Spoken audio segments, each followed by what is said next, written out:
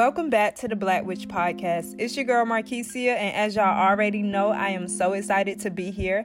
Happy Sunday. Today's episode, and I'm sure you've already noticed, is super duper long, and that is because we have an amazing interview with an amazing spiritual person. The interview is conversation style, so I don't ask any specific questions or anything, but we get into so many different topics, from food to money to just living the spiritual lifestyle overall, and what that means for each one of us and how different it is for each one of us.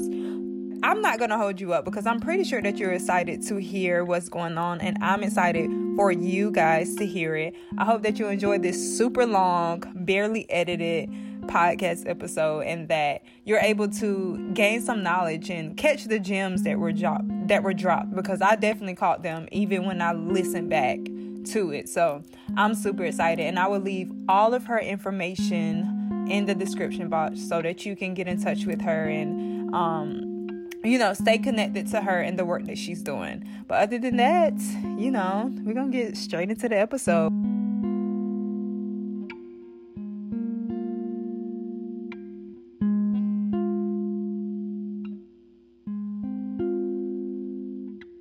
So I just want to start by asking, well, first, let's talk about you. Introduce yourself. Well, I'm Linda, or better known as OwL1nda. And that's what I call you too. Yeah, everybody calls me that when they see me, and I'm like, oh wow, it's really becoming a thing now. Because someone saw me at 700, and they were like, oh, you're OwL1nda, and I'm like, yeah. It was kind of weird, but that's my artist name, so I'm embracing it now. And the reason for that name is the owl is my spirit animal. I found out from an astrological perspective, because I'm a Gemini. Okay. But on the cusp of Taurus and Gemini, so I'm not all the way crazy.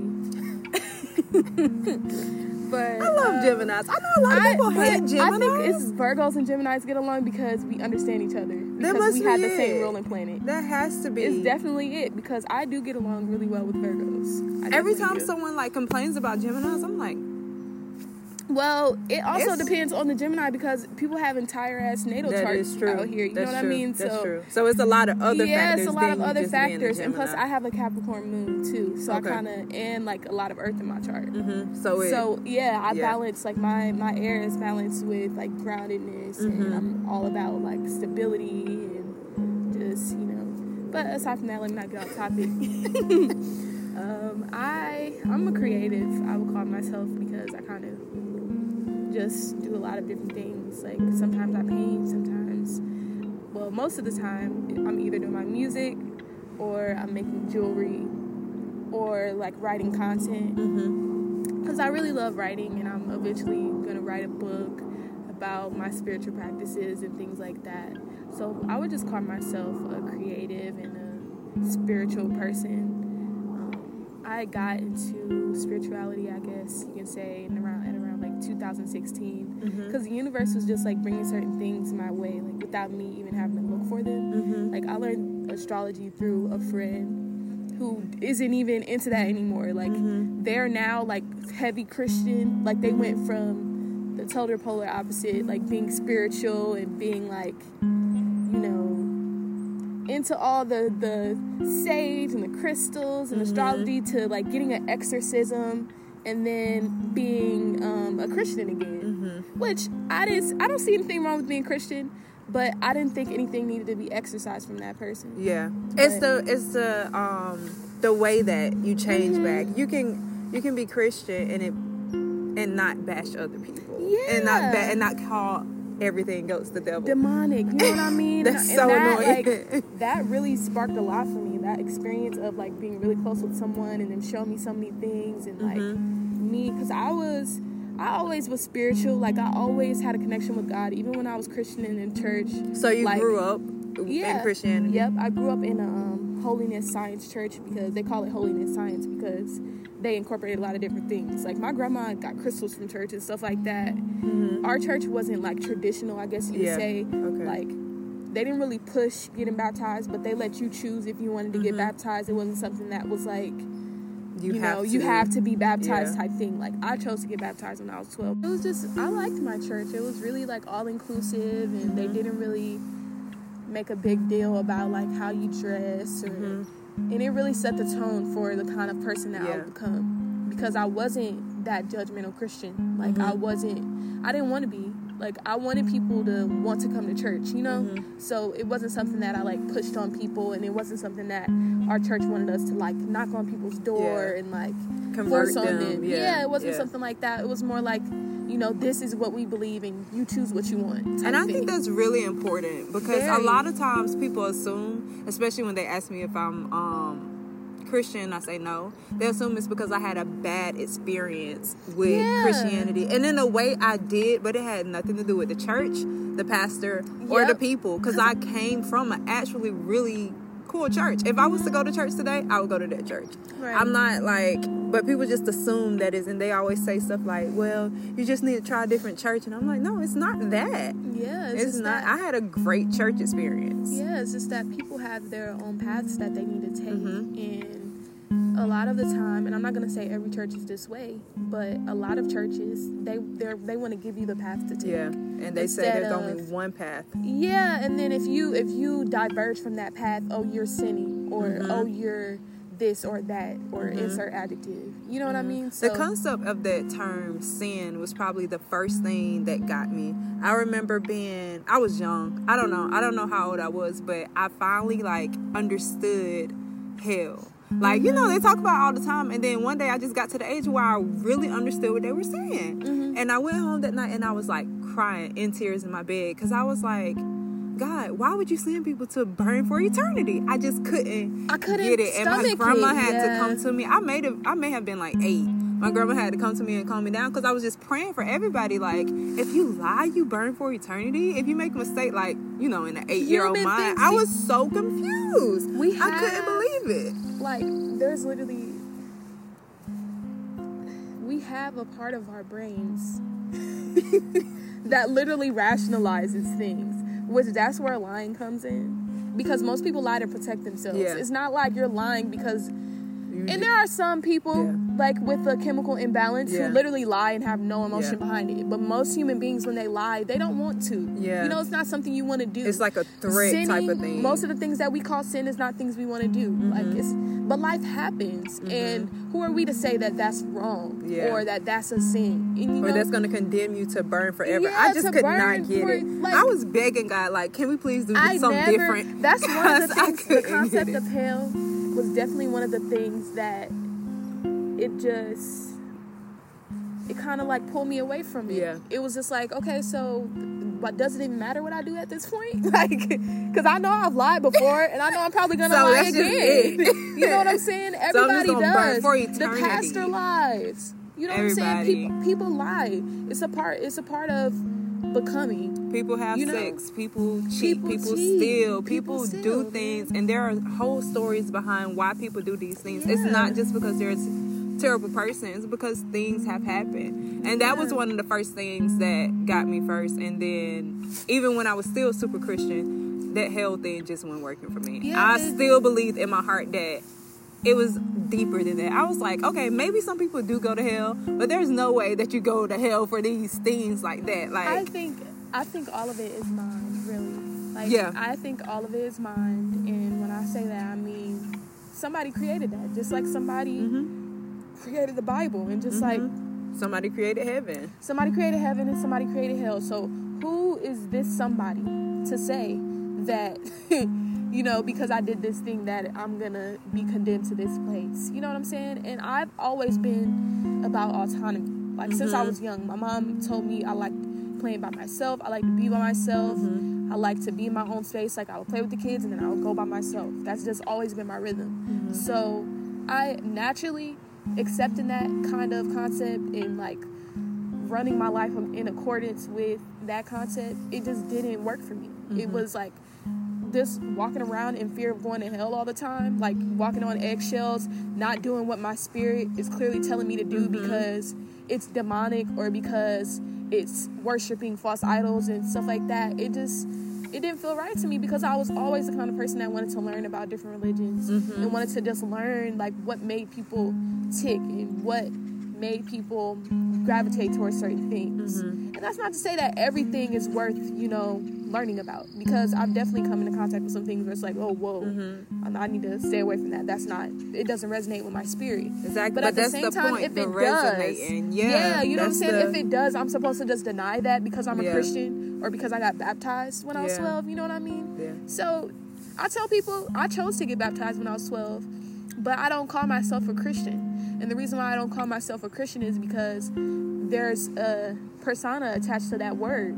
And I'm identifying with that when I call myself that. Yeah. I study Buddhism. I study Hinduism. I study, the Tao and a whole bunch of different things. But I don't identify with any of it. Yeah. Because at any time, I can choose that I don't want to practice that anymore. Or and at it's any important. time, I can choose something different. You know what I mean? Yeah. And it's important for people to realize that when you do choose a label, you're choosing everything that comes with it. Exactly. You can't say, you can, not to tell people that they can't, but for me, I was like, well, there are certain things in Christianity that I do agree with, but then there are so many that I don't. So if I call myself a Christian, I'm encompassing all of it, though. I can't say I'm a Christian, but this. Yeah. I either am or I'm not. Yeah, I can't say I'm a whatever, but this. If something has a part of it that I don't agree with, I just can't be a part of it. It's Same. just... And I've always been really, headstrong about that. And I was one of those kids, my mom didn't have to tell me to read the Bible. I wanted to. I wanted to learn those things. So I would just read on my own time and writing things on note cards and studying it like it was a textbook or something. Like I was in school. I was schooling myself with that stuff. And there was a point in my studies where I was reading certain things. I'm like, this does not resonate with me. And I cannot pretend like this resonates with my spirit. And the older I got, the more I just was like, let me just see what my spirit is calling me to do, instead of just taking this and identifying with it because that's all I've been taught. And it's just another thing that a lot of people don't like to talk about is the fact that Christianity is just a mumbo jumbo gumbo of a whole bunch of other African religions that were burned and hidden from us and taken from us and stolen from us. And the fact that a lot of people or a lot of Christians are calling us demonic for getting back to those practices is really ironic, because it's like a lot of the things that you guys do in Christianity is a result of us the Yoruba religious traditions and the voodoo and hoodoo and all of those different things. You think you're just over there drinking grape juice and eating crackers and it doesn't have an intention behind it? And you think those candle colors don't have an intention behind it? You think that they didn't get that from somewhere? You think it just came out of nowhere and these white colonists just, let's make this religion and then push it on everybody? It didn't happen like that. Just like they went everywhere and took everything else, they went and took religious concepts too and put them all in this one book and wrote them all in a way that made it seem like, we created this. And that's just not the case. And if you read in other religions, you can clearly see, it's clear as day, that the Bible is not just the Bible. It's the Quran. It's the Kabbalah. It's all of these different things put in one. And the fact that some people don't know that is what... I don't know if it's because I'm a person that has always learned. Like you said, I studied the Bible too, because I can't be a part of something and not understand it. I just can't do it. I can't. We can go to verse whatever at whatever time, but then I'm going to go to the beginning of the book and read the whole thing, because I understand what is it when you have to know the surroundings. I need to know the context. We just read verse the implicit 6. Meaning. You know what I mean? Okay, but what did 1, 2, 3, 4, and 5 say to lead to verse 6? I never could just, because I always love to read, and I know that a book has an order. So you don't just flip through a page in a book and read it and say, okay, the book said this, and then that's it. Yeah, you have to know what's going on. I couldn't go to church because it's they going all the way to Corinthians. I'm not even at Corinthians yet. I'm not there yet. And no one else is. And no one else is there too. No one else has read anything other than who reads it? The only way, that's how I choose a book to read. I'll flip through a page and I'll read something. I'm like, this resonates with me. Okay, close. And then I start from the beginning. I wouldn't just keep flipping through random pages. Let me go to page 5. Let me go to chapter 5. No, nobody reads like that. So just the fact that they just want to pick and choose what they tell you, that also didn't sit right with me either. And it's specific ones. I remember this was right before I quit Christianity. I had just moved back from Atlanta because I went to Georgia State, and moving out of a small town in the South was one of the best things that ever. Had I not moved to Atlanta and been around so many different people, I would have never understood that there was something else, because where I'm from, you're Christian or you're a devil worshiper. Period. Oh, yeah, like that's you I'm just from Ohio, which or is crazy. That is just so that deep, because you would think that up north. Because I know in the South it's like way more like of a thing. Like they got the big churches and churches on TV, and you know the really like the Kanye West and all of that.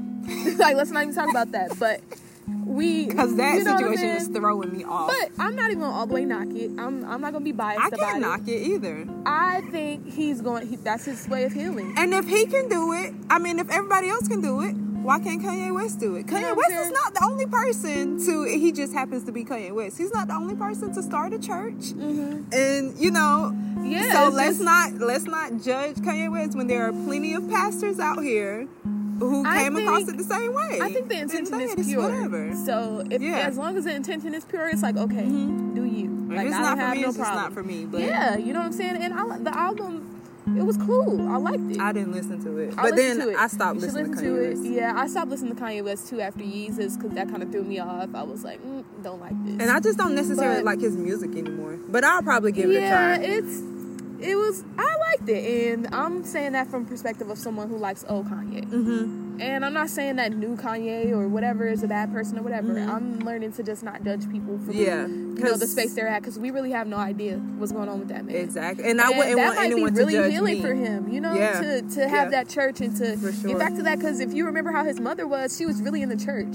And that has to, and I mean, not has to, we all know that really affected him. Yeah, most certainly. We know that. Man. And I feel like it's a lot of the reason why he was the way he was for so long and straying away from himself. I would think, I don't really know, but from my experience and from me observing the situation, it seemed that he really strayed far away from himself after his mother passed away. And that seems like a normal human thing to do, except for the fact that he's in the public eye, and now there's millions of people watching him do that, versus people lose parents and stray away from themselves every day in daily life, but they get to do it in the comfort of and they have support, their privacy, and not support, judgment, you know and not tabloids, and not those things. So but it took me a long time to get to that point, because I can't even act like at first I wasn't mad at Kanye and talking I was very angry. I was very angry, and then I had to look at myself like, why are you so angry at someone who doesn't even know you?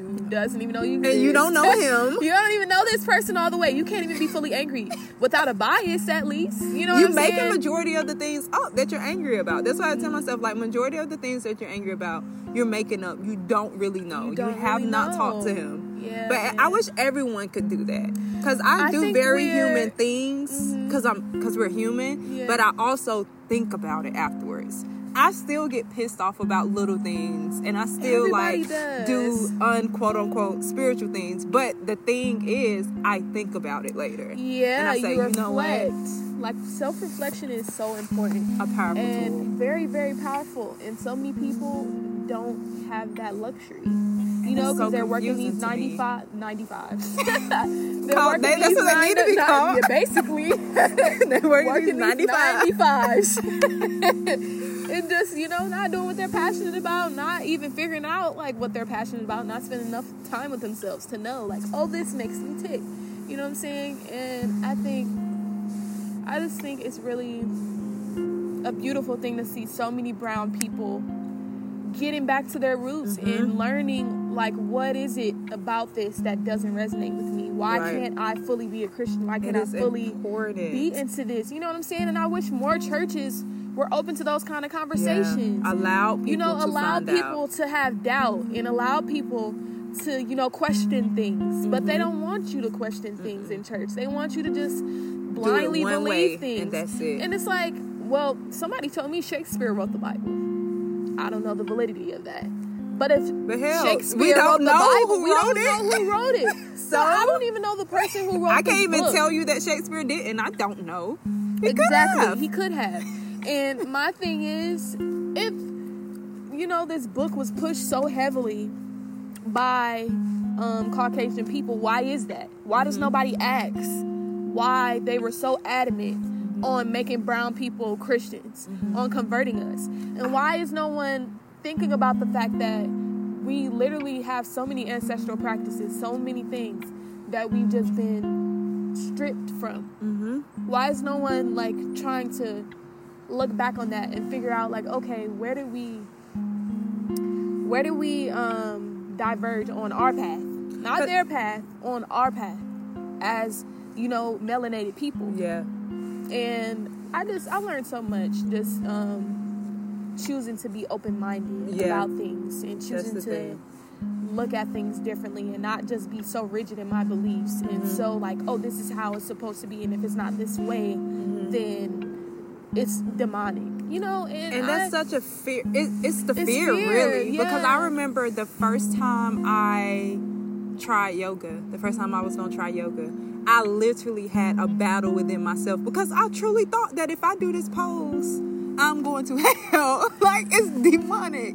And I sat there forever, like, not able to do, what was it? I don't even know what it was. I was really battling with myself, and that's what happens. Even if you think, they put it in your mind so much that when you even have a thought of, I remember sitting in church or something, let's say the pastor says something, and I'm thinking, is that true? The moment I think, is it true? I'm thinking, oh God, that's the devil making me question. You know, like, there's so much fear in it. You're putting so much power in something else. When, if they push so heavily that, you know, God is in us and all of that, and if that's the case, then why would I not trust myself? They don't even emphasize, they say that and don't even break down what they mean. They just say it. And no one really sits down and thinks, okay, God is in me. Because I've heard that my entire life, but it wasn't until I was 20 that I was able to sit down and say, wait, God is in me. Like, that's actually a powerful, it's not just something that we're saying just to say. It's actual, like, it's a connection to the creation that me, made like, all for things. real, inside of me. And I just wish everyone could experience the freedom of not having to be so fearful, but everybody has their own path, and I have to remind myself that, and I need to mind my business and mind mine. Yeah, that's all you can do, because I used to be that person, like, and then you have to think about it, like, now you're going back to your Christian ways. Yep, you're doing the same thing, but just a different face. Yep. You it's know like, what I'm saying? I think I always call it steps. I heard the term baby woke. And baby woke is when you first find out these things and you're like so excited and you're just wondering, okay, why doesn't everybody think this? Why and then you go around pushing, hey, crystals, this, the Bible is by the white man, blah, blah, blah, and you're like pushing it, and then you're just being them, except for now it's spirituality that you're pushing, and it's like, it was steps, because I did that for like a year or two. And I was on people's neck. Every Christian that I saw, I was ready to argue. I was that way with diet for a minute. I wasn't really that way with, I mean, I posted my own journey, and I wanted people to see, like, oh, this is what I do. You know, I go outside into nature. I drink my smoothies. I, you know, make crystal jewelry. I do this. I do that. But it was coming from a place of, you know, sharing, you know. It wasn't like, oh, if you don't do this, then I'm not gonna follow you, or if you don't do this, then we can't communicate type thing. It wasn't like that. That's how I was. But anytime somebody said something about Jesus, I unfollowed them. Well, and that's how I was. I'm not gonna say I wasn't that way, because I kind of was that way a little bit with that, but it wasn't.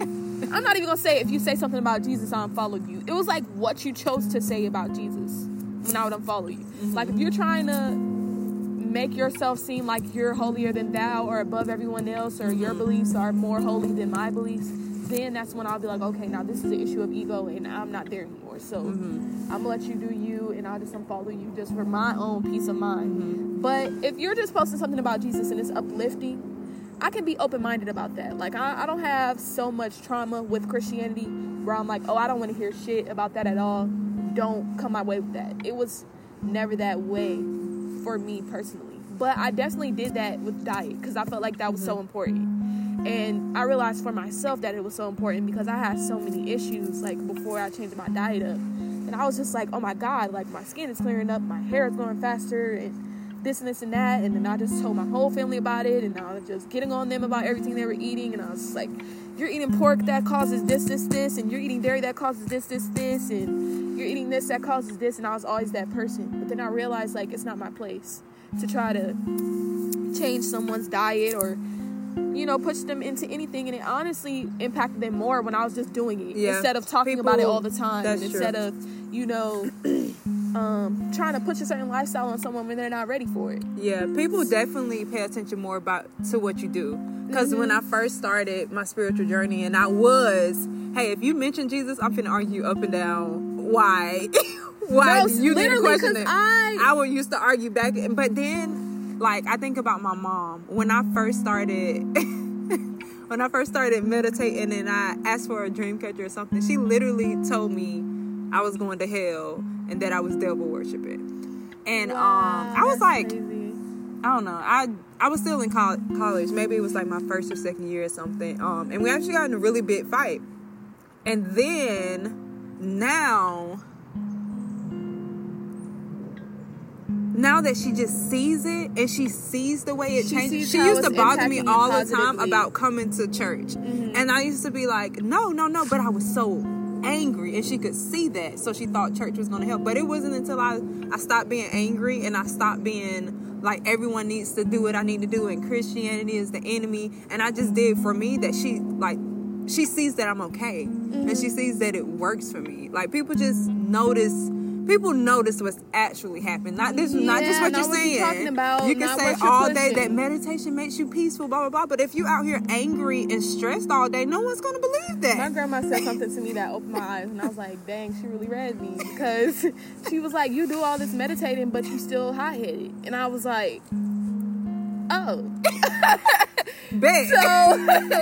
So meditation doesn't just make you a calm person. Okay, noted. But my grandma and my mom and my dad, they were all really open-minded when I was going through my thing. So I really appreciate that, because although I was like choosing a different path, they weren't like, oh, you're going to hell. My grandma never told me that. My grandma's really deep in the book. Like, I think she damn near read the whole Bible at this point. And she was honestly the person I was most worried about, who would like say something about my beliefs, but she was all for it.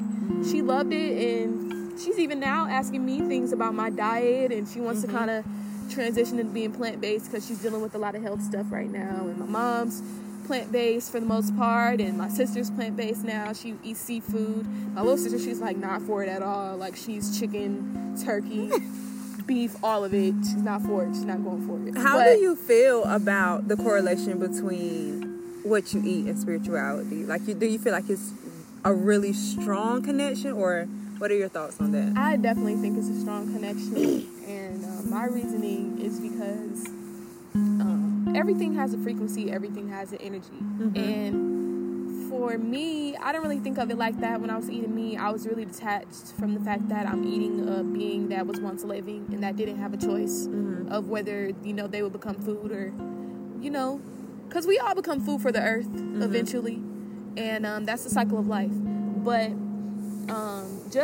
I've always, honestly, when I was younger, as a kid, I wanted to go vegetarian. But my family, they were like, what is wrong with you? Like, you gonna eat what we put on your plate type thing. Yeah. So I was like, one time, I remember this as a child vividly, like asking my grandma, like, hey, can you just give me the sides? I don't want the meat. And she put it on my plate. Like, what are you talking about? You gonna eat this? So I thought I was doing something wrong by not wanting to eat meat. So I was like, okay, whatever. And I just started forcing myself to eat it. But I always felt something, you know, about eating meat, and it just didn't feel right to me. And I trust that feeling with anything, whether it's like, you know, I walk into a room and it don't feel right, or I get in somebody's car and it don't feel right. That feeling has never steered me wrong. Every time I've doubted that feeling, I've reaped or basically dealt with the consequences of that. So because of that, I just, you know, I started doing my research. I had got around, you know, I was in Atlanta more. I live in Tyrone, which is like 30 minutes south of Atlanta. So I started going to Atlanta, doing performances and stuff like that, and I was meeting all these people, you know, through the girl I was telling you about who showed me all, you know, the astrology and numerology and stuff like that. And I was just meeting a lot of plant-based people, brown people in particular, and I had never seen anyone who looked like me that ate like that. it was always white people who were the vegans, or like, you know, like veganism. It seemed like veganism was something that you had to be able to afford. That was the belief that I held about, you know, food at the time. That, you know, vegetables were expensive and meat was affordable and things like that. So I just started doing my research on food, and, you know, one of the things that really opened my mind was the gut-brain barrier. And I found out that there's like a neural connection between your gut and your brain, and what you eat has everything to do with your mind and how you operate up there. That makes sense, because honestly, everything we do is determined by how much fuel we have in our body. Like, if you're hungry, you can't think. So I can only imagine that the foods that you eat play a part in how you think too. Yeah, most certainly. And once I learned about that, like, they call your gut like your second brain, because it's such an intricate system. Shout out to the holistic psychologist. I encourage everybody to look her up. She's amazing. Like, she's the one who opened my eyes to that. Where is she? She's on holistic. Instagram. Okay. She's on Instagram. When I started reading her posts, and she's not like plant-based or vegan, but she's definitely an intentional eater. She's an intentional eater. And for me, it's not so much about being vegan anymore. It's more so about being intentional about what you're eating, and knowing that what you're eating does affect, you know, your mind and how you think and how you behave and things like that. And a lot of meat we eat nowadays is packed with hormones and causes, you know, in meat, regardless of whether it's organic or, you know, or raised in your backyard, regardless, it has an energy when you kill it. And not only that, our bodies and, you know, our teeth and is just not made for eating meat. If you look at us and you look at a horse and you look at different herbivores, you'll see that we have a lot of similarities with them. We have long digestive tracts. We have teeth that aren't sharp. You know, if you look at a carnivore, a true carnivore, their digestive system is not nearly as long and drawn out as ours is. And not only that, they have acids and things like that that help to break down the kind of things they're eating, whereas we don't have that. And that's why if you only ate meat all the time, you probably wouldn't poop that often. And the reason for that is because our bodies were created to ingest, you know, things of the earth. Herbs, vegetables, things like that. That's why those things go through our body as fast as they do, because that's what we're supposed to be eating. So I grew passionate about it because I realized when I was eating better that there was a lot of changes I was seeing in not only my appearance but my energy overall. I was just more energetic when I was eating fruits and vegetables. And that's not to say that I don't slip up sometimes and eat dairy, or slip up sometimes and, you know, accidentally eat something with meat in it. I'm not perfect. I have my moments where I want to eat a whole pack of cookies to myself, you know, and it's okay. I trust that my body knows what it needs, and I just, you know, I trust what I need. And it's important to have grace with yourself anyway. You don't want to be too hard rigid, on yourself. you might as well be religious. If you're going to be super rigid, it's important to have grace with yourself and just allow yourself to make mistakes. Or not. Sometimes I hate using the word mistakes. Just allow yourself to do things sometimes. Because, I mean, a mistake basically means that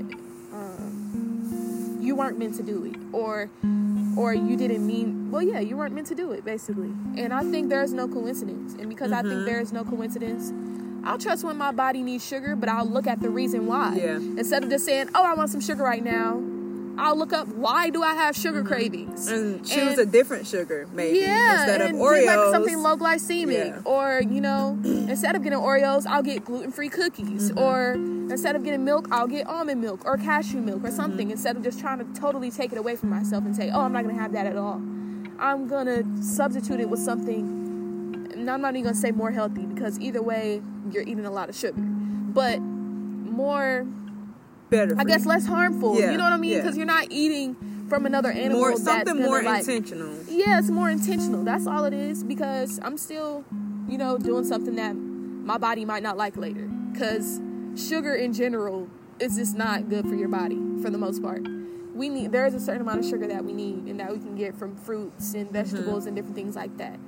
But the processed sugar that most of us are familiar with is as addicting as cocaine. And a lot of people don't think about that. The fact that most people have been eating in this country anyway have been eating sugar their entire lives is just proof in itself of how addicting it is. Like, and there's sugar in things we don't everything. even. Yeah, I was just about to say that. Sugar in everything. And things we don't even know they have sugar in, like tomato sauce. I found out people put sugar in their spaghetti, so I've probably been eating sugar in spaghetti, and I didn't know that sugar in marinara sauce, sugar in pizza. My partner told me about how he used to work at this pizzeria, and they were dumping sugar in the dough, dumping sugar in the sauce. You know what I mean? And they know how addicting it is, and that's why if you look on the back of your whatever, you might not even think it's sugar in there, and they just sprinkled a little bit in there. You know what I mean? Because it's like sprinkling a little bit of crack on there, and it's a guarantee that it's just a normalized crack. It's a normalized crack, literally. And same with caffeine. A lot of people don't even know that they're addicted to a drug.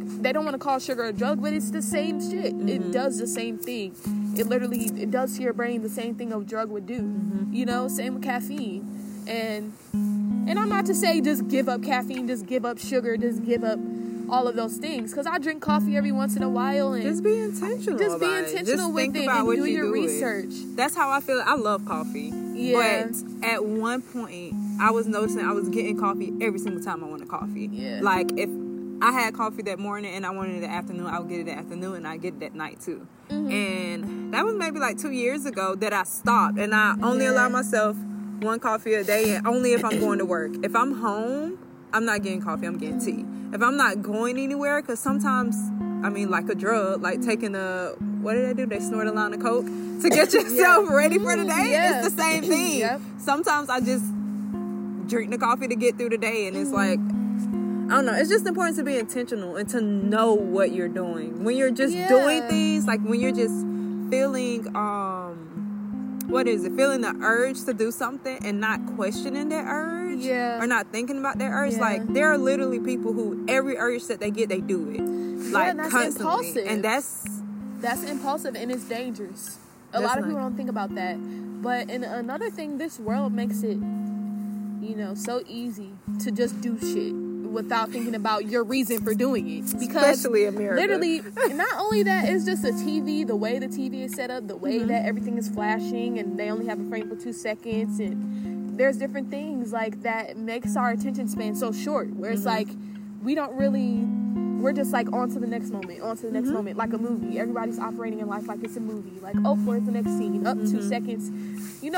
People know these things, and that's why Instagram is set up the way it is. That's why Twitter is set up the way it is, where it's just an endless scroll and just endless dopamine rushes and endless, different things like that just cause us to be desensitized and not really feel a shift in ourselves when we do certain things, and not really feel, what's really going on. Not experience. This is an experience. This is not a movie. This is an actual thing that we are doing. Now, there's a way that you can argue that it's a movie. Like, maybe if we die and we wake up and none of this is actually real, because we don't really know. But still, while we're here, we are experiencing. It's funny that you bring up the social media thing, because I had to talk to my 6th graders. I feel like I tell them conversations that their parents would probably be mad about. But, we Kobe, need more teachers like that. The thing that happened with Kobe, and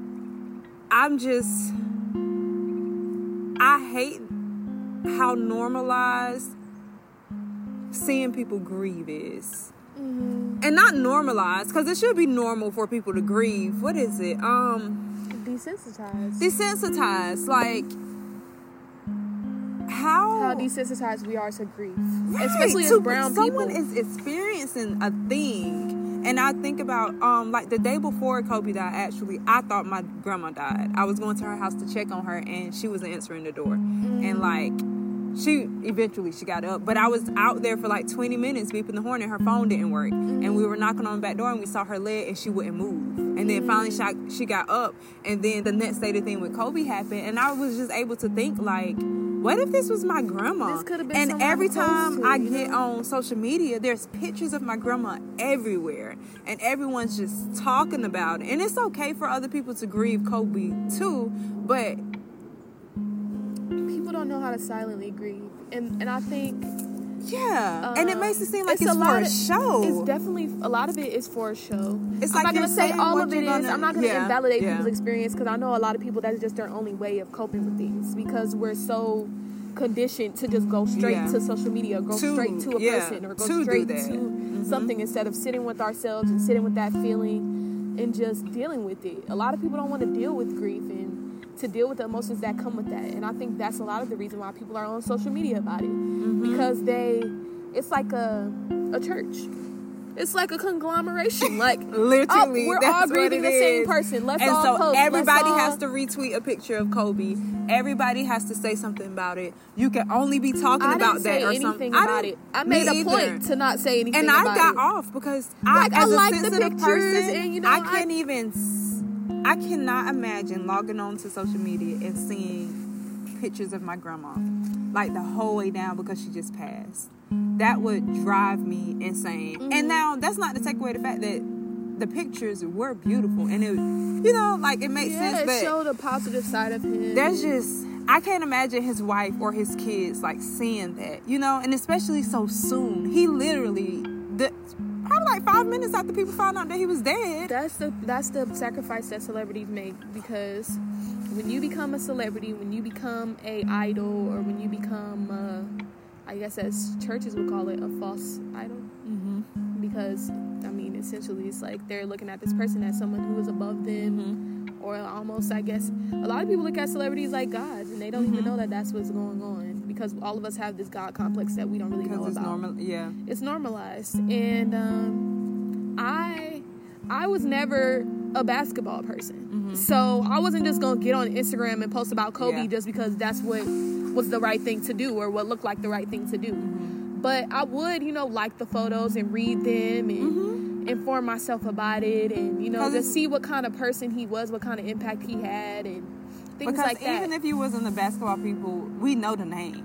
Kobe Bryant. And have known the name for a long time. And he died at 41. At the end of the day, no matter who he was, that's still young. And that's still, it's still important. Because, and also the daughter died too. That's still, important. But I just can't imagine being them and seeing that.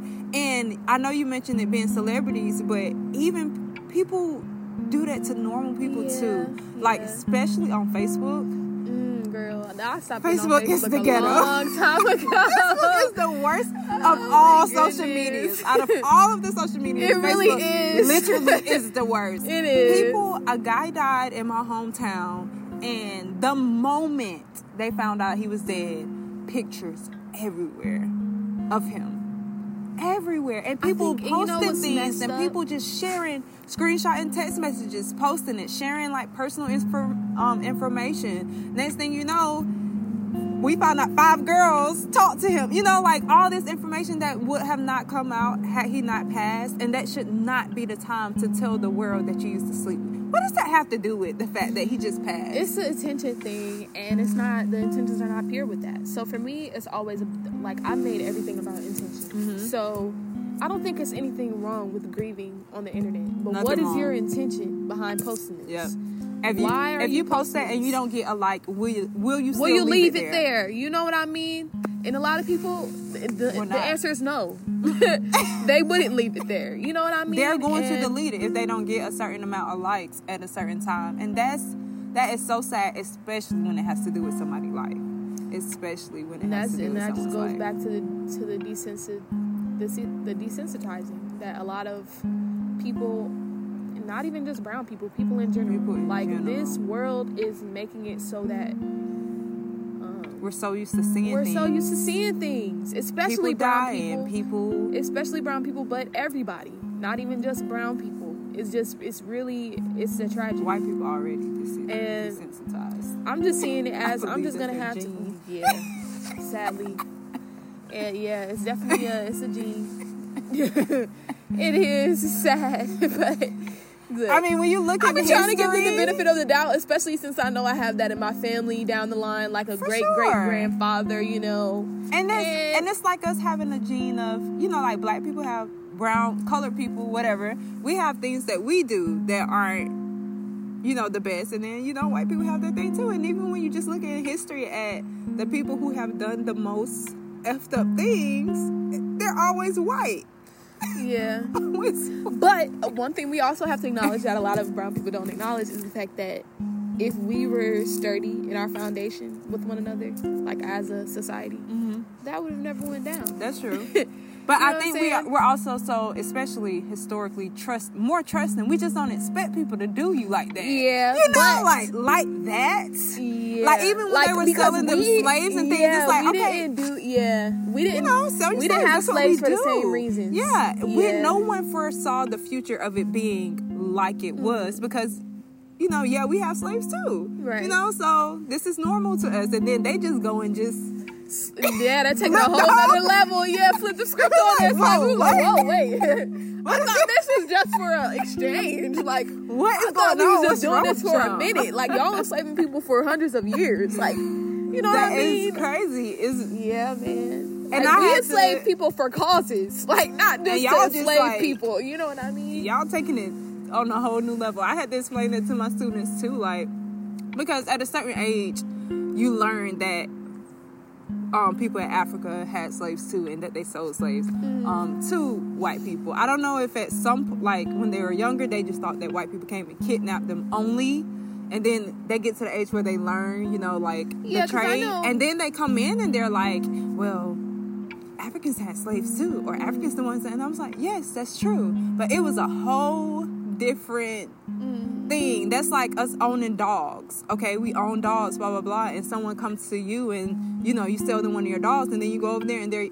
have the dogs fighting, and like they're breeding them and keeping them in cages. You didn't know that was gonna happen. You thought they were gonna be normal like you and have dogs, but you go to your neighbor's house and they're actually doing terrible things to the animal. Yeah, like, it's kind of like that. I don't know. Yeah, it definitely put it into perspective. But I know for me as a kid, I definitely thought that slavery was just a thing that white people partook in, and I just thought they were devils, and that, you know, black people would never do no shit like that. Coming from the trees and kidnapping them. them. Man, I thought they was on some Red Robin Hood shit or something, but with slaves. You know what I mean? Like, I didn't really think. I definitely didn't think that we were the ones doing the enslaving or doing the selling. And once I found that out, it really opened my eyes. Like, oh, we really are human. It's important to know that. Yeah, you don't want to be biased in your thinking as far as slavery. And or enslavement, as you should say. Or with your people in general. Because sometimes people become so, quote-unquote, pro-black that they act like we don't have our issues too. Yeah. And we totally do. It's okay to be duality. It's just important in general. I love black people, and I also hold black people accountable. Exactly, most certainly. And that's what you have to do. That's real love. I think holding your people accountable, that's the only love I'll accept. Like, if you don't hold me accountable as a friend, as a partner, as a manager, whatever relationship we're gonna have. If you're constantly a yes man, then you're not being honest with me, and that's not love. That's not love at all. That's not love. You know what I mean? And I had to learn that, because I definitely used to be the kind of person that was like a ride or die for black people. Like, I don't care what we do. I'm with us. And now I'm learning, like, that's really detrimental, and it's just enabling certain behaviors. It's kind of the problem in certain ways. A lot of the problem. And it's something you really want to look at. Like, a lot of us, we really need to reflect and ask ourselves, why are we accepting this, and why do we do the things that we do? And if you sit with yourself long enough and you ask yourself enough questions, you'll figure out that a lot of it is just trauma and just things that we deal with. Learned behavior. That you didn't even choose to learn. Yeah. I hate to use the word learn, because I kind of see learning as a choice, more like forced behavior in some type of way. Like, a lot of things we do, we didn't intentionally learn. We saw it as a kid and just was like, thought it was normal, because and did it. Mimicry is a part of learning. Yeah. And it's a part of learning. So if you're only, you know, idol, or not even idol, but role model, if your only model of a human being is someone who's dealing with trauma, who is still, you know, going through it, and, you know, working through it the best way they can, then guess what? That trauma is gonna translate into you walking on eggshells, you know, harboring your feelings, you know, not wanting to be too much to deal with. Normal, and you're gonna normalize suppressing your feelings and projecting your feelings, because you never had that kind of relationship with yourself where you're like, okay, I'm going through this, I'm feeling this, let me sit with myself for a minute, let me write this out, let me take a deep breath. You know, I never learned to take a deep breath as a kid. I did not learn that. That was something I had to learn in a yoga class. Yeah, which is no one ever told me. It's so important. It's so important. Simple. It's simple. It's really a secret. Literally, like, so many things I've been through that just were diminished by me just taking a deep breath. And so many people don't know the importance of that. And it's just, I'm just glad that I was brought into contact with the people that I was brought into contact with, and then introduced to the information that I was introduced to at the time that I was, because it's just so important. And I'm grateful, but at the same time, I definitely want more brown people to get back into it. Yeah. And all that we can do is be an example so that they can see. It's amazing how many people just see the things you do, and these are some of the ways that social media are beneficial. Like when they just see you just do your normal day-to-day things, and now they're curious, and now they want to know more. And even if they still I have a lot of friends who are Christian, and now they practice yoga too. Just simply, and that's fine. Like, that's totally fine. Jesus practiced yoga. That's what I had to tell my mom, you're calling me a devil worshiper. And Jesus meditated, and Jesus drank tea, and Jesus did yoga. Yeah, so is Jesus a devil worshiper? You know what I mean? But it's because a lot of us don't even know about the person that we're worshiping. They just know the verses. They just know the verses that they go to every day in church. And they don't know anything else about it. And I just always felt like that was so dangerous. To go somewhere and then let them read something to you, and then you just believe it. Without ever questioning it, without ever doing your own research, without ever, sitting with your spirit. You just go with it. Yeah, so many people just go with things. Everything. Not even just religion, just everything. Everything we just go with. I think about the food situation. I know for a fact that my body hates me. I literally know it. I've known it all my life. But it's so normalized to eat meat in my household that unless I'm living by myself, whenever I live by myself, I don't eat meat. It's just a natural thing for me. But when I live with family, it's so normal that I wake up in the morning, I smell bacon. I wake up in the morning, well, luckily now a lot of my family do turkey bacon, but I wake up in the morning, I smell eggs. I wake up in the morning, I smell these things, and it's just, I get home, and there's chicken cooked. It's so normal, and it's just... And it's hard. I know it really is, and I don't. But I know that I don't. My body hates me. Like, the moment I eat meat, I slow down. I feel it as I'm chewing it. Like, once the joy of the way it tastes go away, and then I feel it going into my body, I regret it every time. My body hates how I am with dairy. Me. My stomach just doesn't work the same. My skin, my mood, everything. Like, my mood right after I eat, especially because most of my meals have meat in it, is I don't want to talk. I want to go to the room and I want to lay down. And we're so used. That's so normal. People think you're supposed to get, what do they call it? The itis.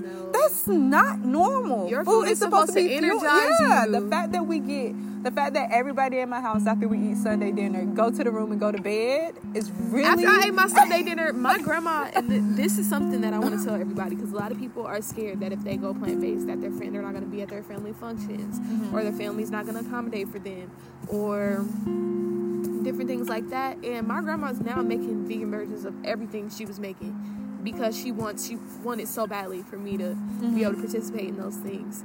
And not only that, even if my grandma wasn't making me greens and black eyed peas, guess what I would have did?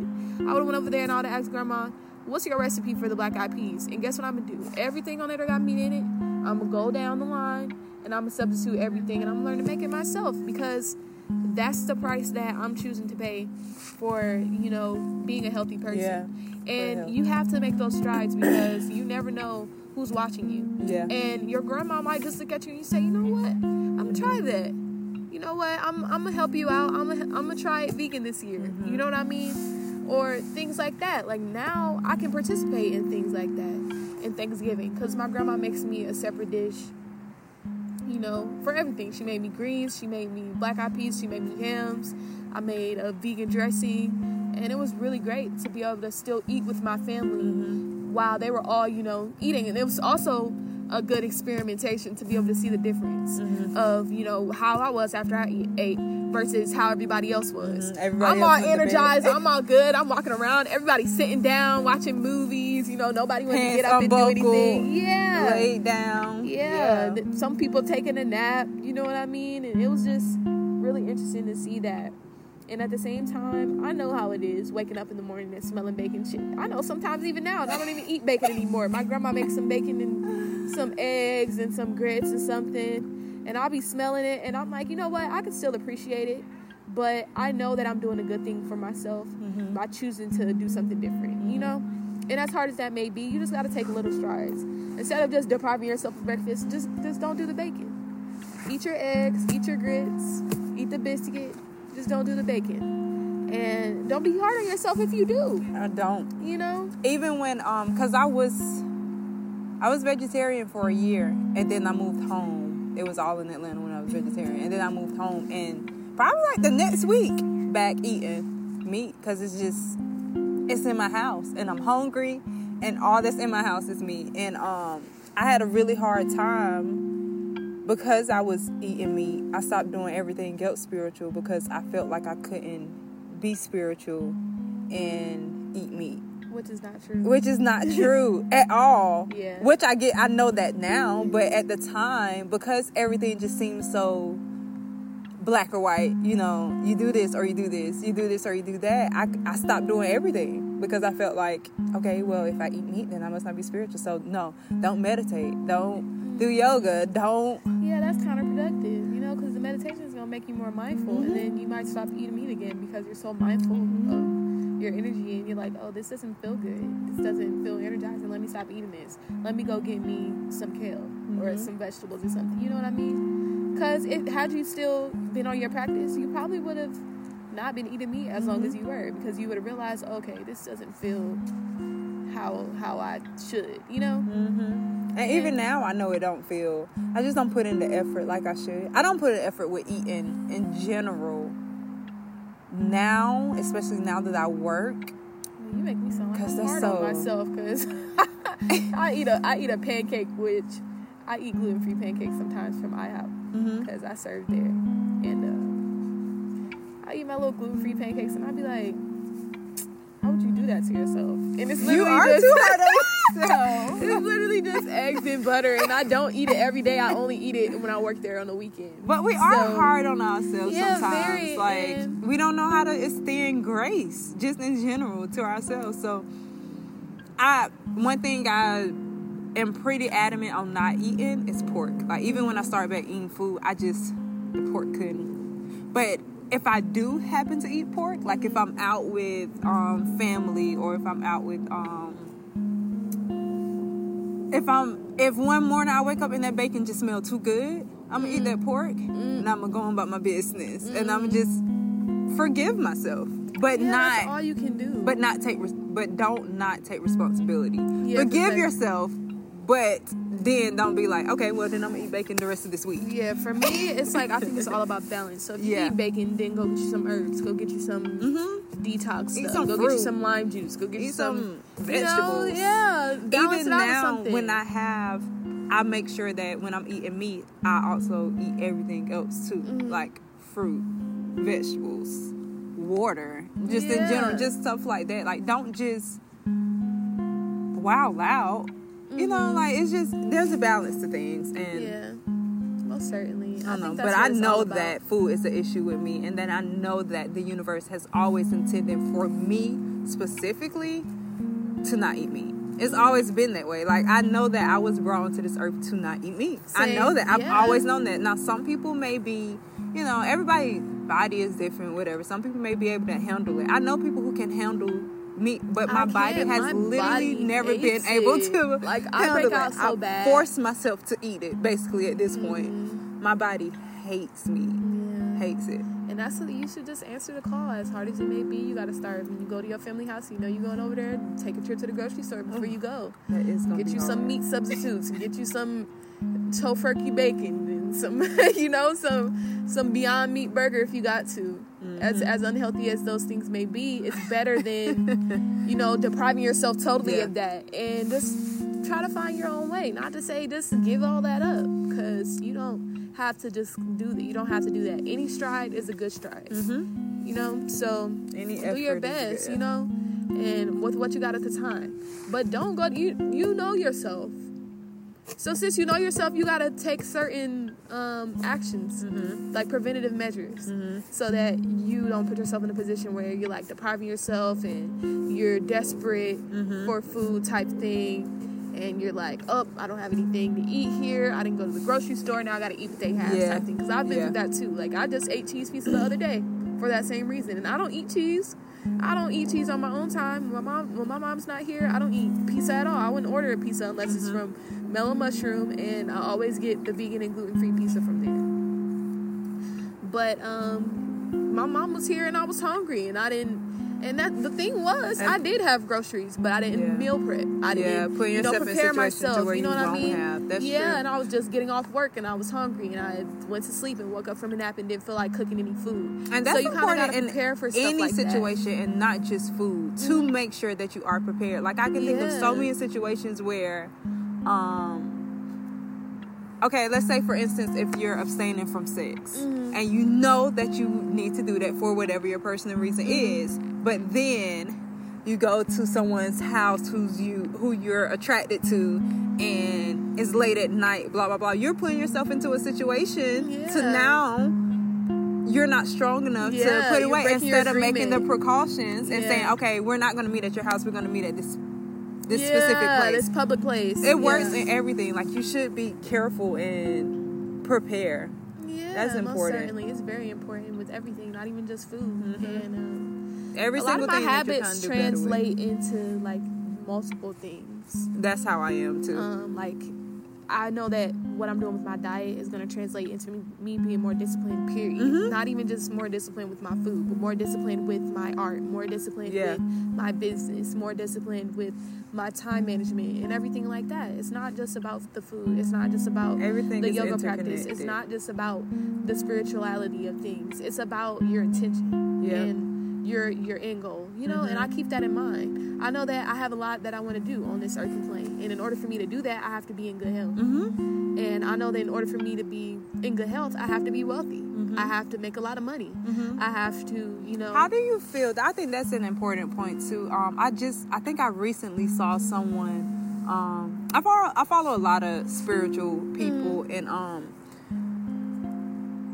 you know, even within the spiritual community, there's so many different viewpoints on things. And I saw someone recently say how basically something like wanting money is an issue.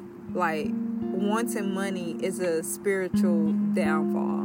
And that's just not something that I agree with. Even with a lot of things. I'll think about not wearing your natural hair. You know, like, some people feel like somebody would see me right now today and not think that I'm a spiritual person just because of the way I'm looking right now, because I got a weave in and lashes on, when literally tomorrow I could have my afro, my natural face, a skirt, you know, like, and the fact that people get caught up in things like that is so interesting to me. And how do you feel about money and spirituality? Like, I feel like it's connected, and my reason for that is... In what way is it connected? In a positive way, or...?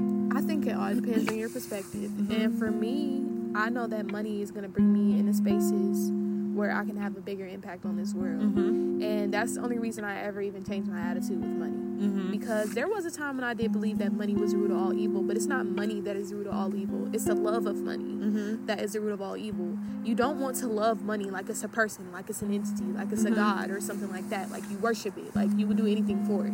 That's not the kind of attitude I have with the money. But the kind of attitude that I am cultivating with it is, this is a tool, and I can use this to my advantage, and I can use this to bring up my communities. I can use this to create generational wealth for my children and my children to come. And my kids won't have to worry about where their next meal is coming from. My kids can wake up and know that they're going to eat and know that they're taken care of. And they can wake up and do yoga. They can wake up and meditate, because it's the fact that you have to spend. It's the fact that you have to spend so much time making money that makes sometimes spirituality hard.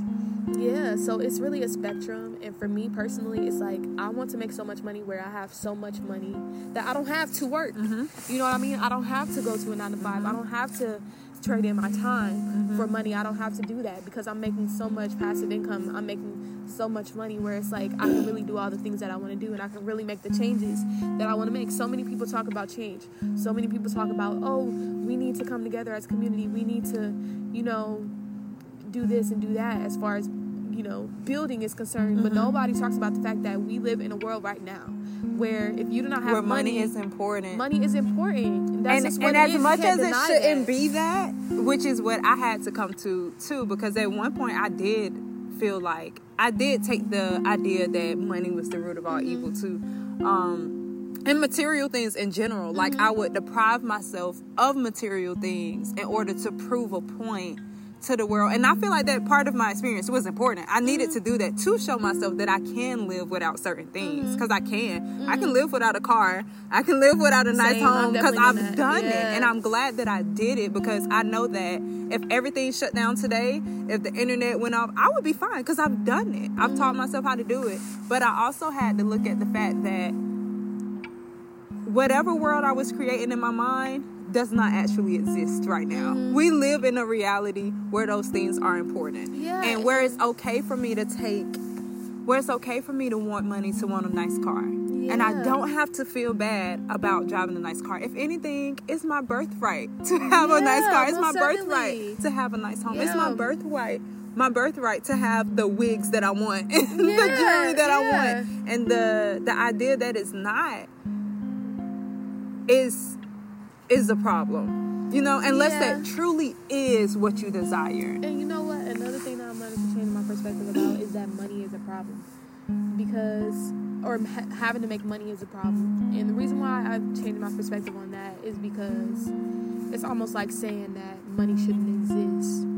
But it's just energy, just like everything else. Would you allow somebody to just come and talk to you and you're not responding at all? Yeah. That's an energy exchange. Yeah. And even if it was the money, it would be something else. Because before money, people were trading things. And your thing that you were trading had to be worthy of what you were getting in return. It's all about the exchange of it. I don't think it's money that's the problem.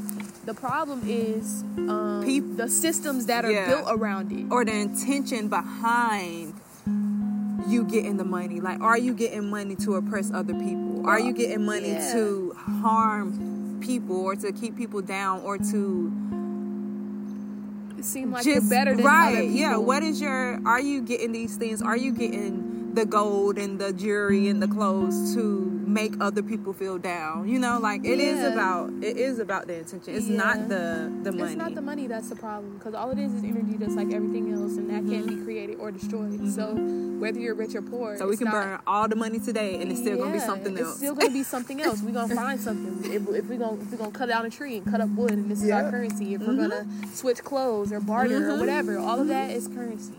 And for us to just totally rule out that idea of... Now, one thing I will say is we can be more open-minded as far as what we're willing to exchange. I feel like, especially as brown people, we should definitely be more open-minded to bartering, to, trading. Okay, I have this skill, you have this skill, let's trade. Because that's currency, too. Energy is currency. What you put your energy into is currency. So I've done a lot of bartering and really opened my eyes, because I'd never done anything like that. I had always paid someone for a service instead of saying, I have this that I do and you do that. I can benefit you by doing this while you benefit me by doing that. You know what I mean? And it's also important sometimes to do things without the expectation of a... Yeah, just for the sake of doing it. Yeah. And I don't think enough people do that either. The practice deeds. Of good things, just doing things just because somebody needs it. I don't think people do enough of that. Yeah. Is it? Yeah, you heard it? I heard it. But I hear that bird though. They must be like, yes, speaking the truth. People do not pay attention to the smallest things that happen. There's always something to be amazed by. I get distracted by the smallest things that happen. I was headed to school. It was 5 o'clock 6, because I usually get to work around 6, and there were 2 bluebirds sitting on top of. And I was like, wow, the universe loves me. God literally, when really I see red birds and bluebirds and stuff like that, I'm like, I never see those birds. I know that's not a coincidence. Everything. I saw a hummingbird fly behind someone that I was with at the time. A hummingbird. I had a dragonfly land on my head wrap. I had a butterfly land on my leg before. So I know it's not a coincidence when certain things in nature are attracted to you. And even if the only thing that makes something a coincidence is believing that it's a coincidence. The Literally. only thing that makes something intentional is believe. Everything comes from the power of what we believe. I choose to make everything that happens to me as if it was personally picked Like out I'm for Snow me. White. Like I'm perfect. Literally. Oh my God. God really put these bluebirds Literally right here in front me of to me. see. Yes, you know what I mean? Like, I literally. love being extra about it, and people feel like it's crazy, but Yes. it makes life more enjoyable It when definitely you look at does. everything that way. It definitely does. Like, And wow, God really made this weather perfect enough for me to have on a jacket and not be freezing. Like, I just make it like it's for me. yes, certainly. And I used to, one thing I would practice is, with my manifestation is like waking up and not being outside and I know what it's going to look like. And I say, oh, the weather's going to look like this today. And then I would go outside and the weather would look like that. And I'm like, I know that's not a coincidence that I woke up with the attitude of, oh, it's going to be sunny, when I woke up and it was cloudy and it got sunny. You know what I mean? So a lot of people don't know the power of their belief or the connection that they really have to God. And if you really knew how powerful you were, you would be really careful of your thoughts and really careful of the things that you think are just a coincidence. I don't believe in coincidence at all. Even car accidents, even bad things that happen to me. I'm like, you know what vibration was I in when that happened? Or that's important. What did I do last week? Or what was, and I recollect. Or what and is I this trying to teach me? Yeah, what am I to learn from general, this? You know?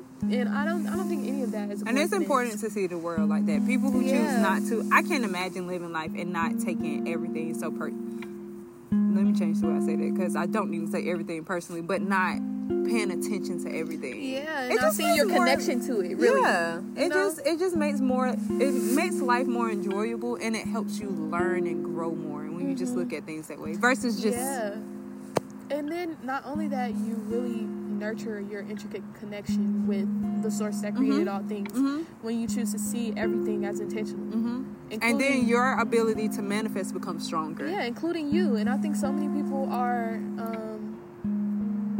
suicidal because they don't nurture that connection. Yeah. And they don't realize that you are God. Like, it's not like the God is not separate from you.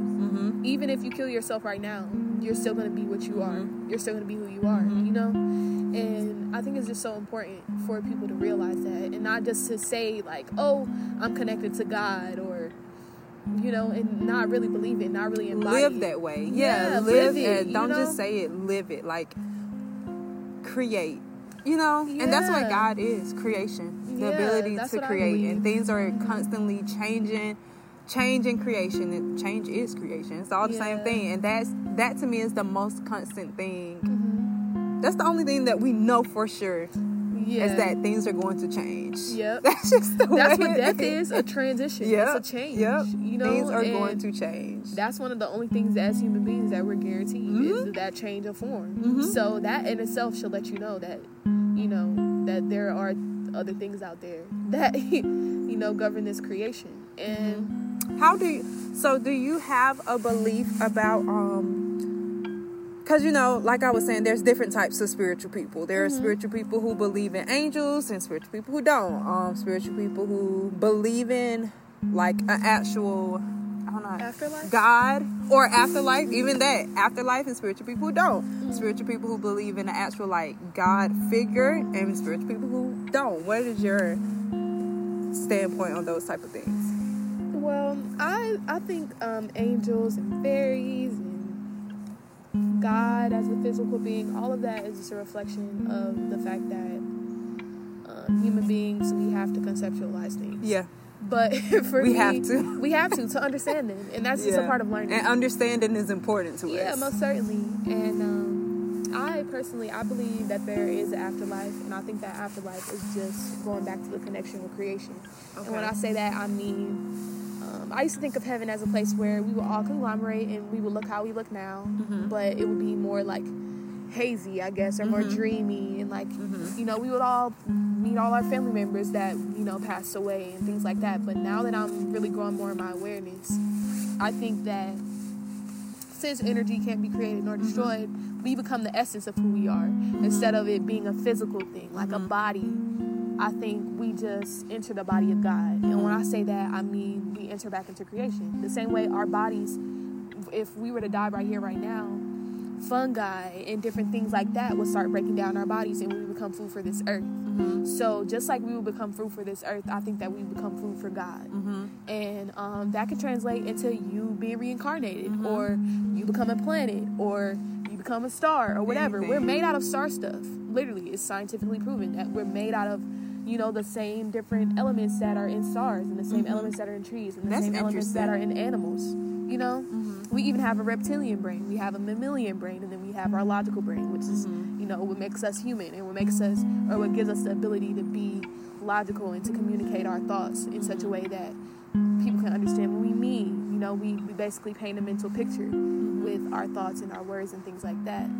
So all that being said, I think that we just go back to creation, whatever that is, wherever that is. You know, we might be a tree, or might be a bird, or anything. I think it's just not a transmutation, but a transformation. And yeah, that's what I believe.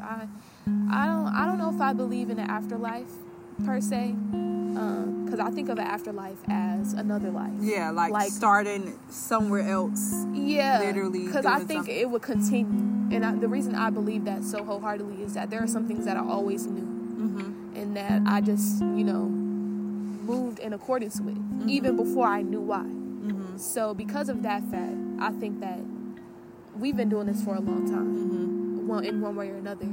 Whether that's astral projecting for a long time before we entered into another life, or living human lives and then, you know, going back to God, and then living another human life, going back to God. I think it's all just transformation over and over again, and it never ends. That's what I believe.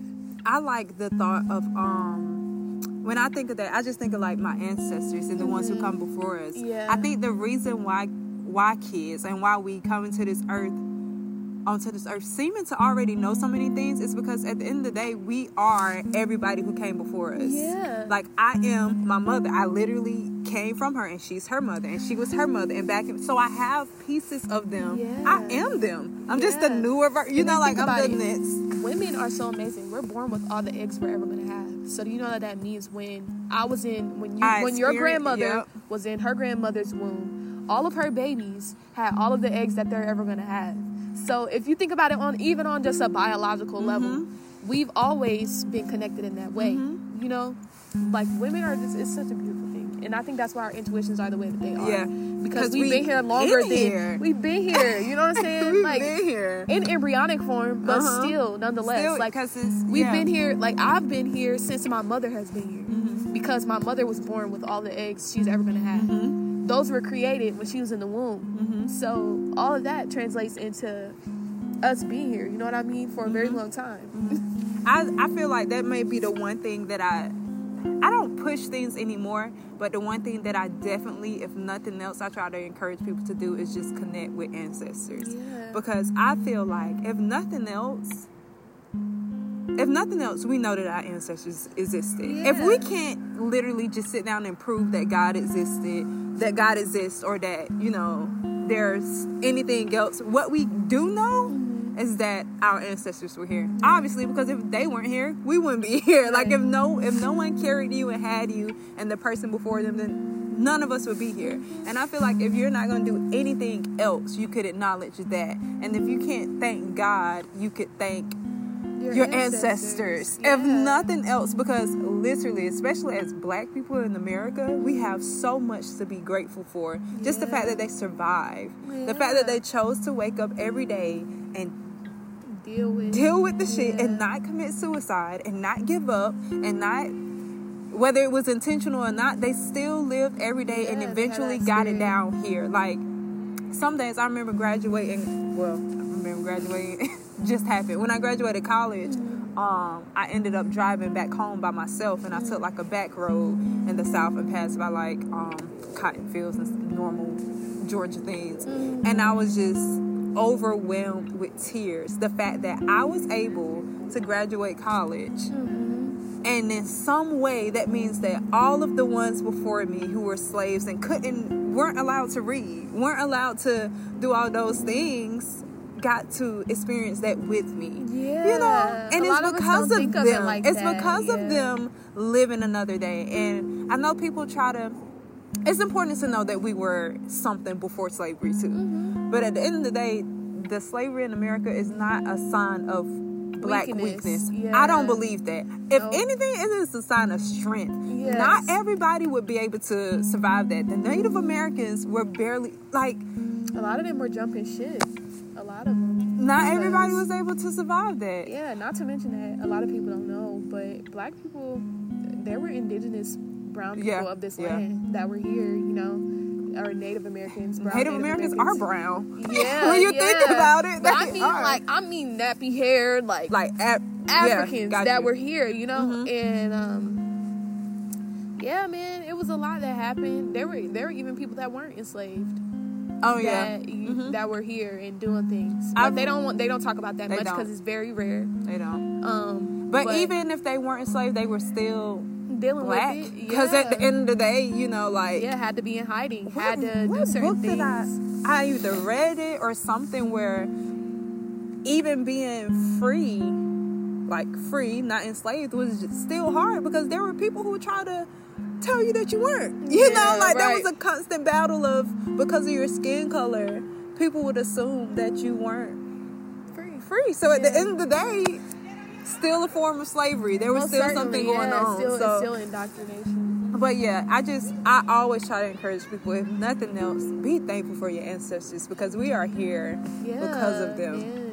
Yeah, it's a beautiful thing, and I'm grateful for sure. And I started really getting into the Yoruba religious traditions and just thanking my ancestors and getting back to our prayers and our roots and things like that. Although I'm really unsure of, which I'm going to eventually figure that out and get my DNA done, but I'm unsure of exactly the origin of my family. I just know I have like Native American on both sides and white on my dad's side. I wish they would just give us that, like, let us do that for free. That should be the case because it's like y'all the ones who took us You're away you're the reason why I don't know. Yeah. And it's very important too. But look, I'm not gonna let that stop me. Yeah, I'm it is. Figure it out regardless. When I even when I went to Senegal, there's just so much. I try to appreciate my culture as a African American too, because I feel like people shit on African Americans. You know, like they try to act like our culture is not a culture, and that's not true. Like we have things that we have created that we had to. My ancestors didn't get off a slave ship and become dummies and just forget all the things they knew. They passed that knowledge on, even if they, which is why a lot of things in the religions resemble that, because we didn't just lay down and take it. Like where you think praise dancing came from? Where you think speaking in tongues? I still speak in tongues. Or catching the Holy Ghost. Day. That's something that happens when you're getting initiated. Into the Yoruba.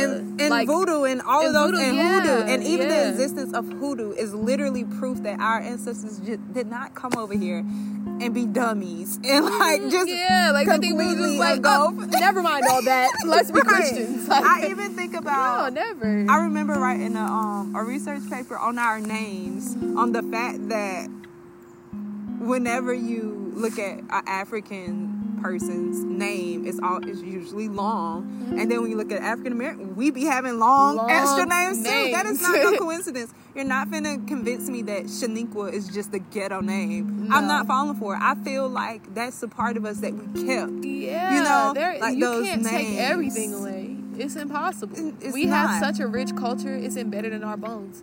There's no possible way that you can just strip all of that from us.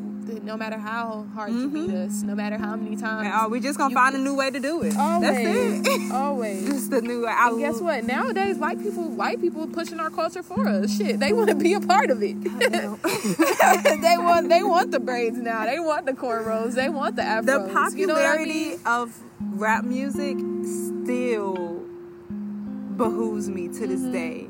Like when I was in middle school, the only people who knew rap songs were black people. Like that's it. Maybe Mexicans too. I be hearing white people listen to rap music. More and trap they music know than it. me. Like not just the popular. I remember like when I was in middle school, everybody knew like a Nelly song or It's Getting Hot in Here. White people knew that song. But now these kids know that music. Yeah, these like songs. not just the mainstream. They know these songs for real. Yeah. And a part of, and I have to check myself because it's all ego. A part of me get pissed this is not for you, stop singing. But another part of me is like, honestly, I'm learning to be happy about it. Yeah, I'm learning to appreciate it, because more people need to see that we are creative people. We are amazing, and that we create things. We shift the world with the things that we create. And I'm starting to see white people as more of a tool. Yeah. Not an ally just yet. Not yet. I'm not gonna all the way, block out that possibility, because I've definitely met some Caucasian people that really want to help and really want to see brown people do better, and that are talking about our issues. Care. Yeah, that really care. So I'm not gonna just all the way, throw them out of the ballpark. But I think it's about the intention, and are people being compensated for the things that you're choosing to portray about us? Like, are we being compensated for that? Are you putting black people in your videos? Like, one person I could say who really does this is Ariana Grande. Like, although she is singing R&B music and singing urban music, I see that she really cares about black issues, and that she has black women in her videos.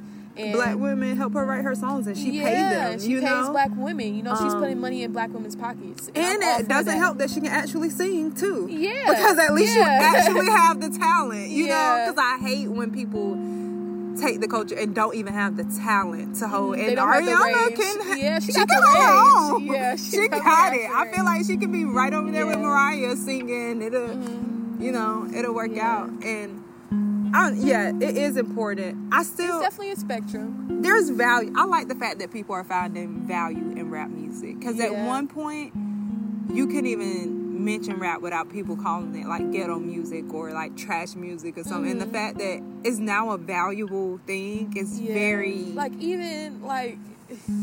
very country white people listen to trap music. Like they know some. And the fact that rappers are now making good money, not just local money, but like globally being able to tour. At one point, that wasn't the case. You weren't going nowhere but the South and to the hood, like for your tours. But now you can go places, and that's amazing. But I do have to check myself, because sometimes the ego be like, "Nah, fuck y'all," because of course, y'all didn't like us at first, so don't like it now. Naturally, that's the thing. Don't be laying your baby hairs now. Yeah.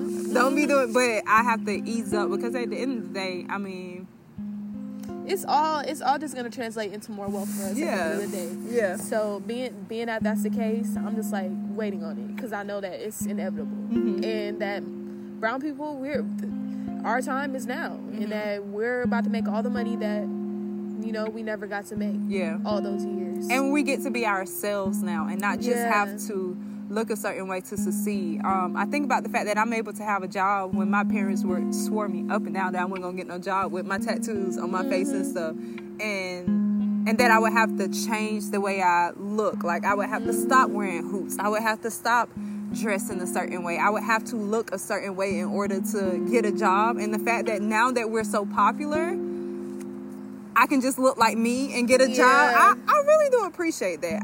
It's a beautiful thing. It's definitely a luxury. I got my job with my tattoos showing and my hoops in. And, I was also interning there, though. So by the time they interviewed me, they already knew that I can do it. But still, and no one has come to me and said, Ms. Barron, I need you to cover up this. Or Ms. Barron, I need you to dress more, what's the word that they would use? Teachery?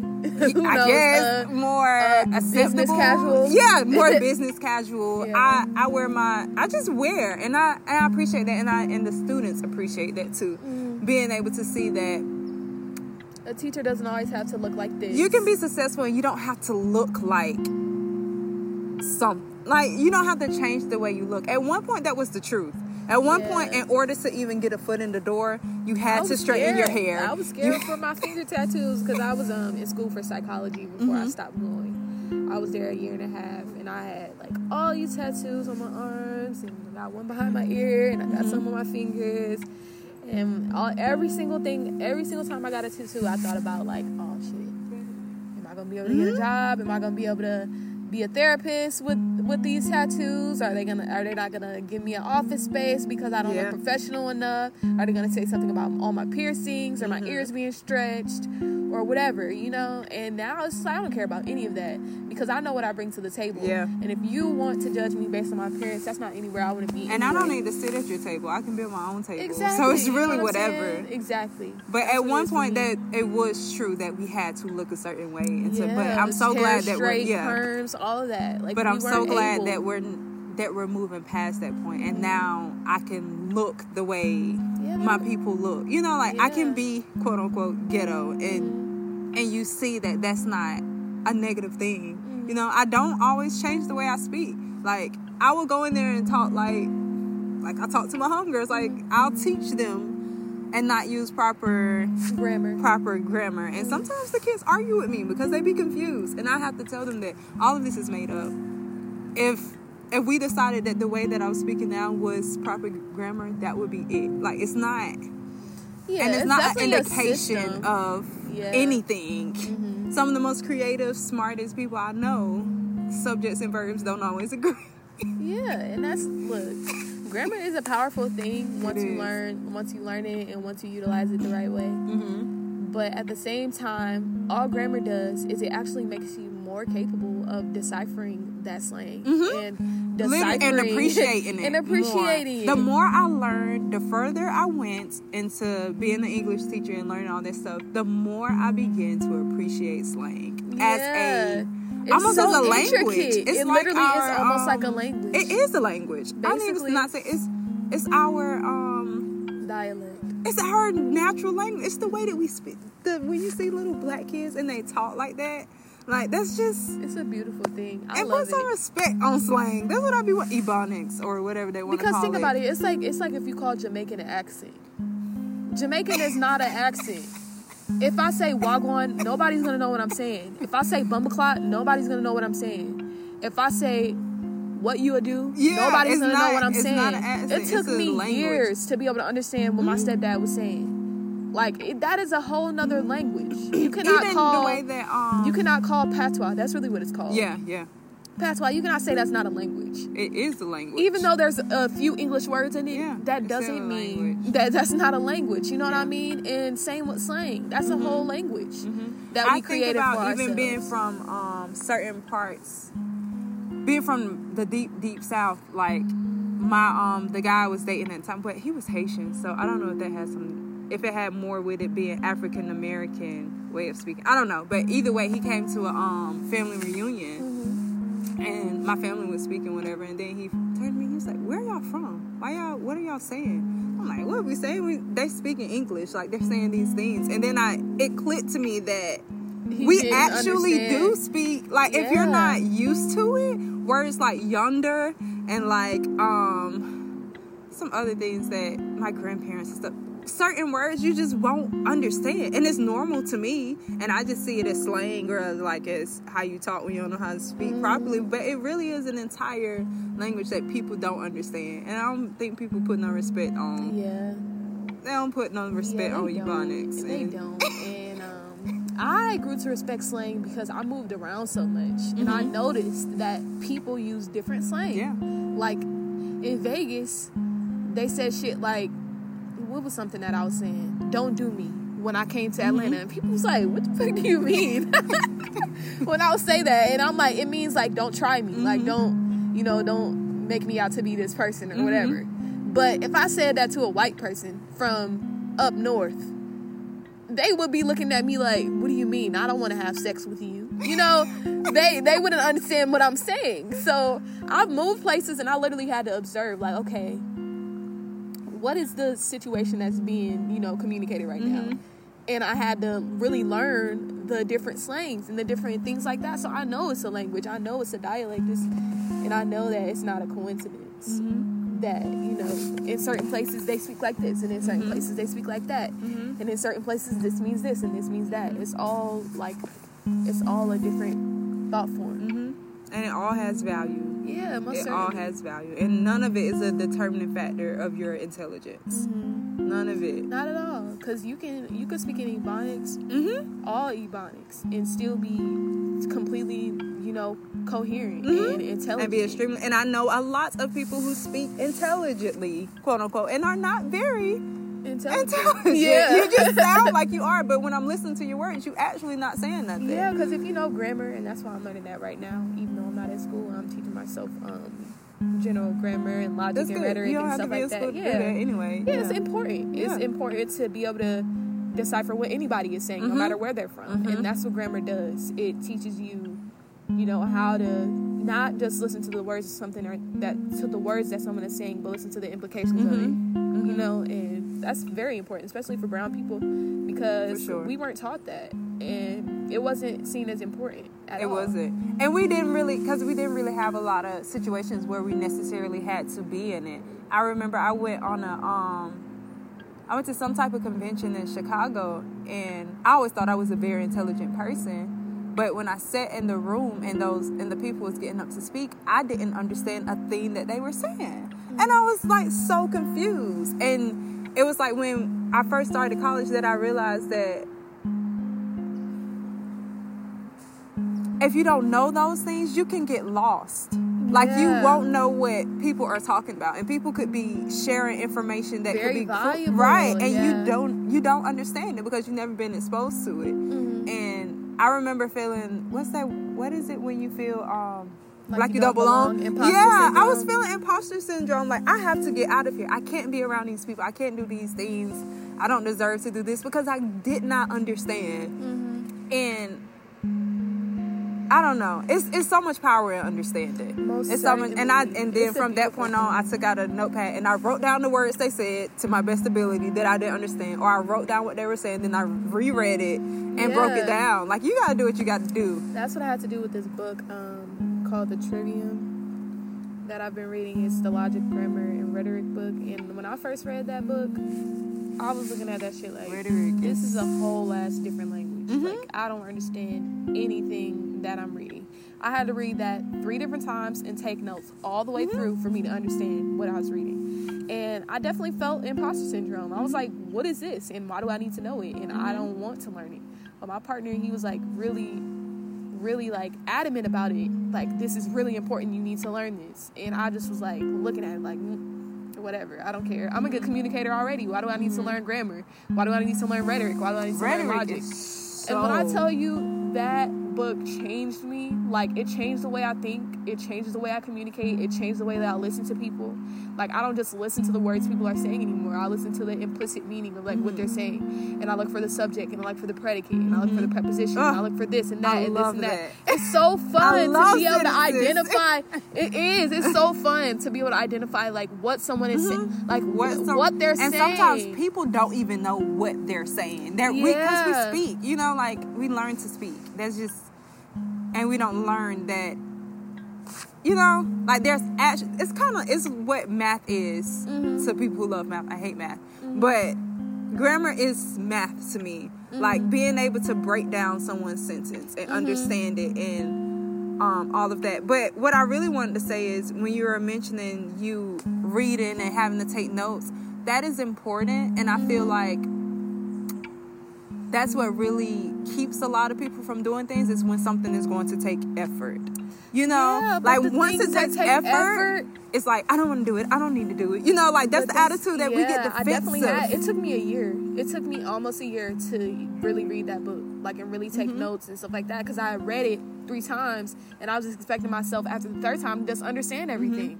Like, why do I have to take notes? Why do I have to spend hours reading this one chapter in this book? Like, it took me, like, very long to read one chapter in that book, and it really taught me how much resistance I have to learning new things, really, because I was always the person that easily caught on, was getting good grades, got a 2.75, doing the bare minimum. You know what I mean? And when you have to work for it, when you gotta work for it, it's like, oh shit, like, I gotta do some work. That's what college did to me. College did that to me. I breezed through school, like,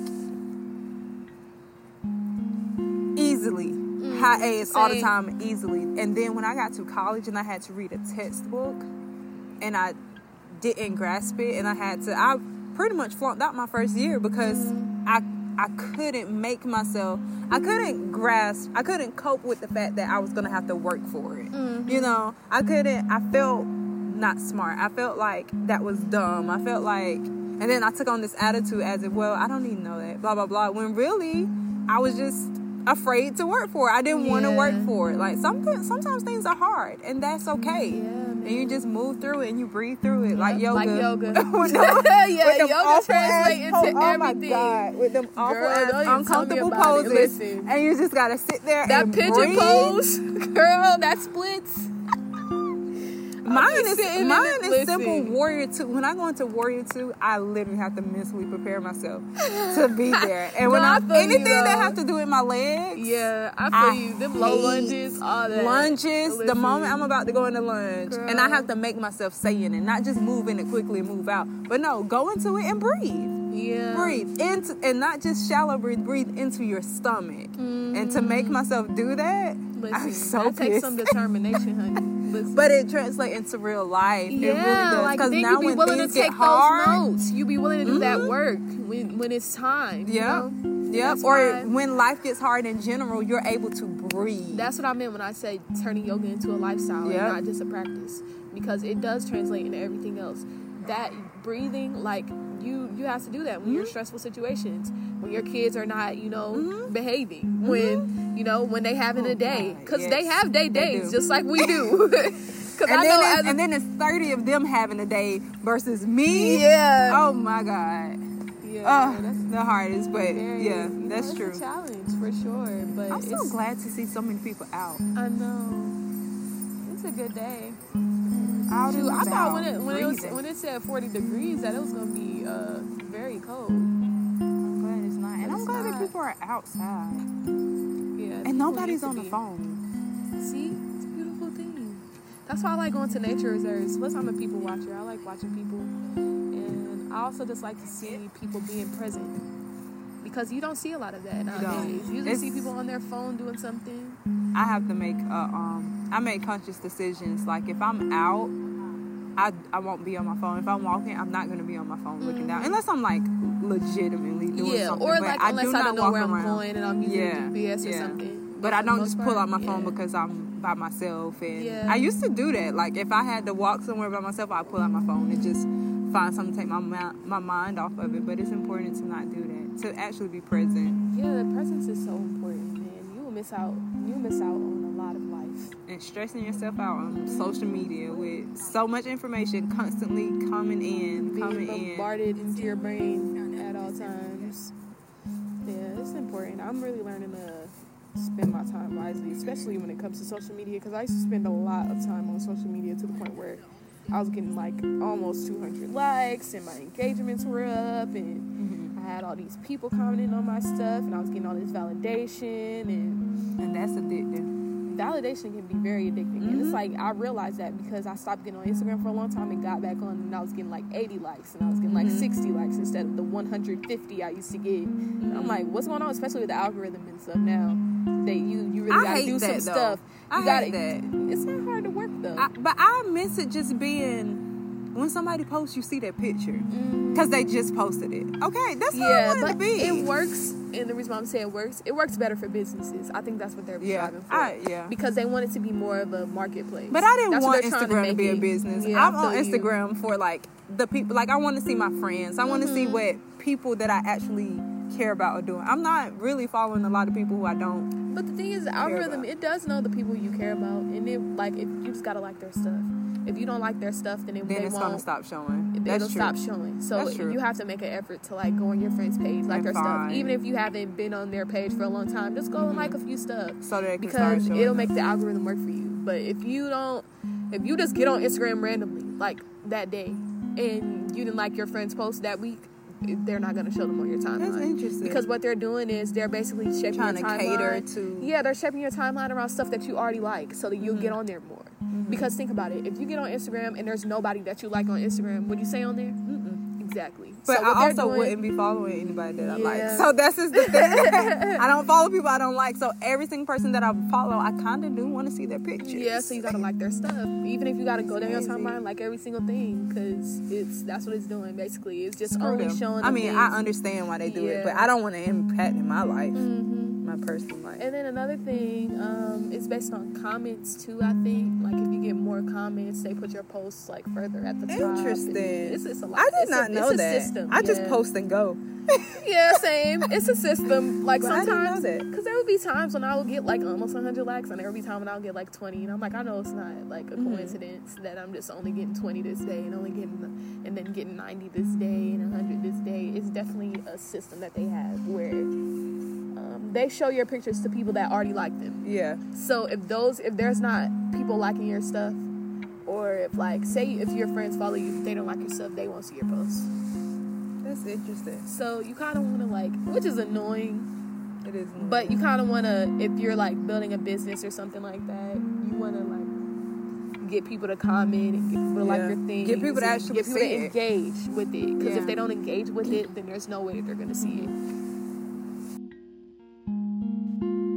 So I hope you guys enjoyed the conversation between me and Linda. It was such a genuine and such a fluid conversation that I didn't edit much of anything from it. So it's a little sporadic here or there, and there's no real, like, organization to it. We didn't even do an outro.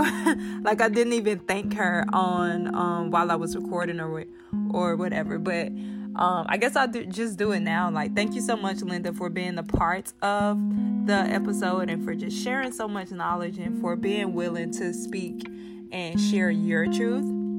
I hope that you guys enjoyed this episode. We will have more conversations with other people coming in the future. So I hope that y'all like this style. And if not, then, that sounds like a personal problem. Just kidding. Not really. But yeah, so I just came back on here just to say goodbye and that I'll talk to you guys next week. I really look forward to it. And please feel free to leave comments and your thoughts about this episode. Have a great day.